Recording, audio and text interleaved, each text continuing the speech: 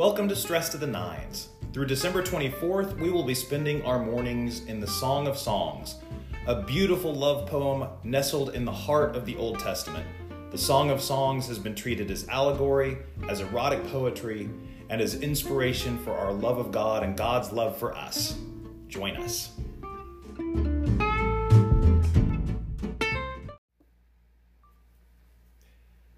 Well, hello there, everybody, and welcome to another edition of Stress to the Nines. It is Thursday, December the 16th, and we're continuing our journey through the Song of Songs. We're in chapter 5 today, and we will be going from verses 2 through 8 today as we continue this story of two lovers who are waxing and waning in their time together.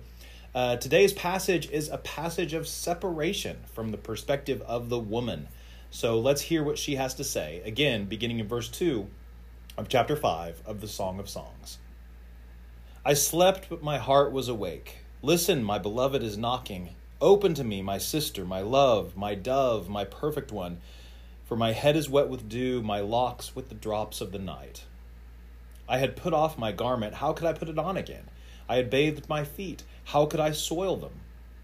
My beloved thrust his hand into the opening, and my inmost being yearned for him. I arose to open to my beloved, and my hands dripped with myrrh, my fingers with liquid myrrh upon the handles of the bolt. I opened to my beloved, but my beloved had turned and was gone.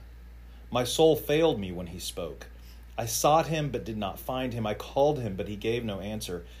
Making their rounds in the city, the sentinels found me. They beat me, they wounded me. They took away my mantle, those sentinels of the walls. I adjure you, O daughters of Jerusalem, if you find my beloved, tell him this: I am faint with love. This is the word of the Lord. Thanks be to God. Truly a sad twist in our story today. The woman is lying in her bed, asleep but not fully asleep, because her heart is awake within her. Her beloved knocks on the door. She's tired. She has already taken off her clothes for the evening. She has already washed. She doesn't want to get up, but finally, stirred, she rises to let him in, but he has gone. At this point, she's fully awake, and so she goes to look for him in the streets of the city, where she encounters the sentinels again. You'll recall that this is the second time this has happened in the Song of Songs.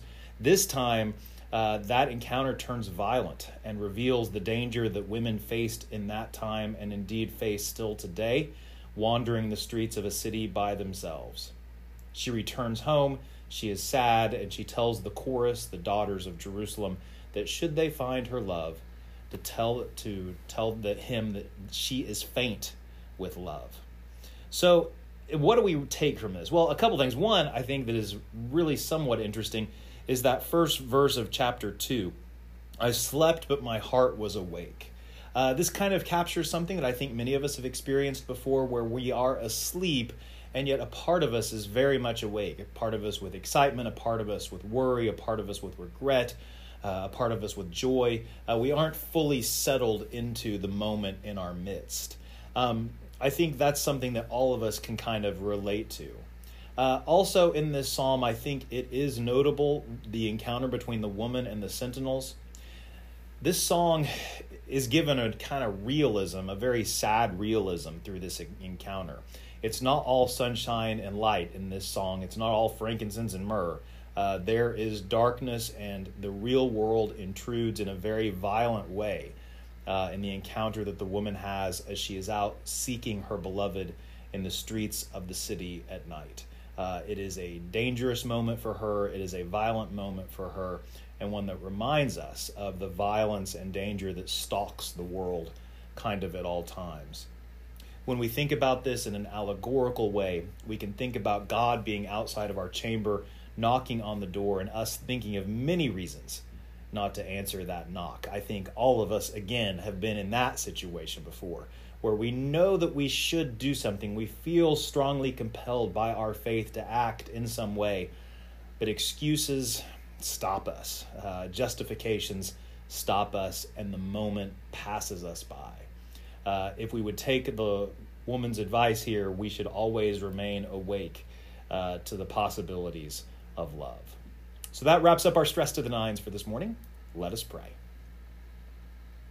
Holy God, on this day, we pray that you would help us to remain awake and alive to the opportunities to love you in our midst.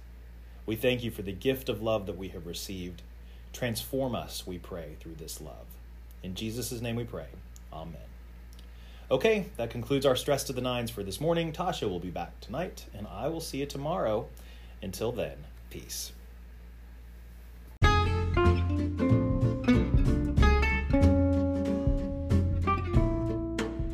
Thanks for listening to Stress to the Nines. Be sure to like and rate this podcast wherever you have found it. Be sure also to follow the One Pres Pod, where you can find educational offerings, worship, and the ever-popular Ram Asks a Question. I'll see you next time. Until then, peace.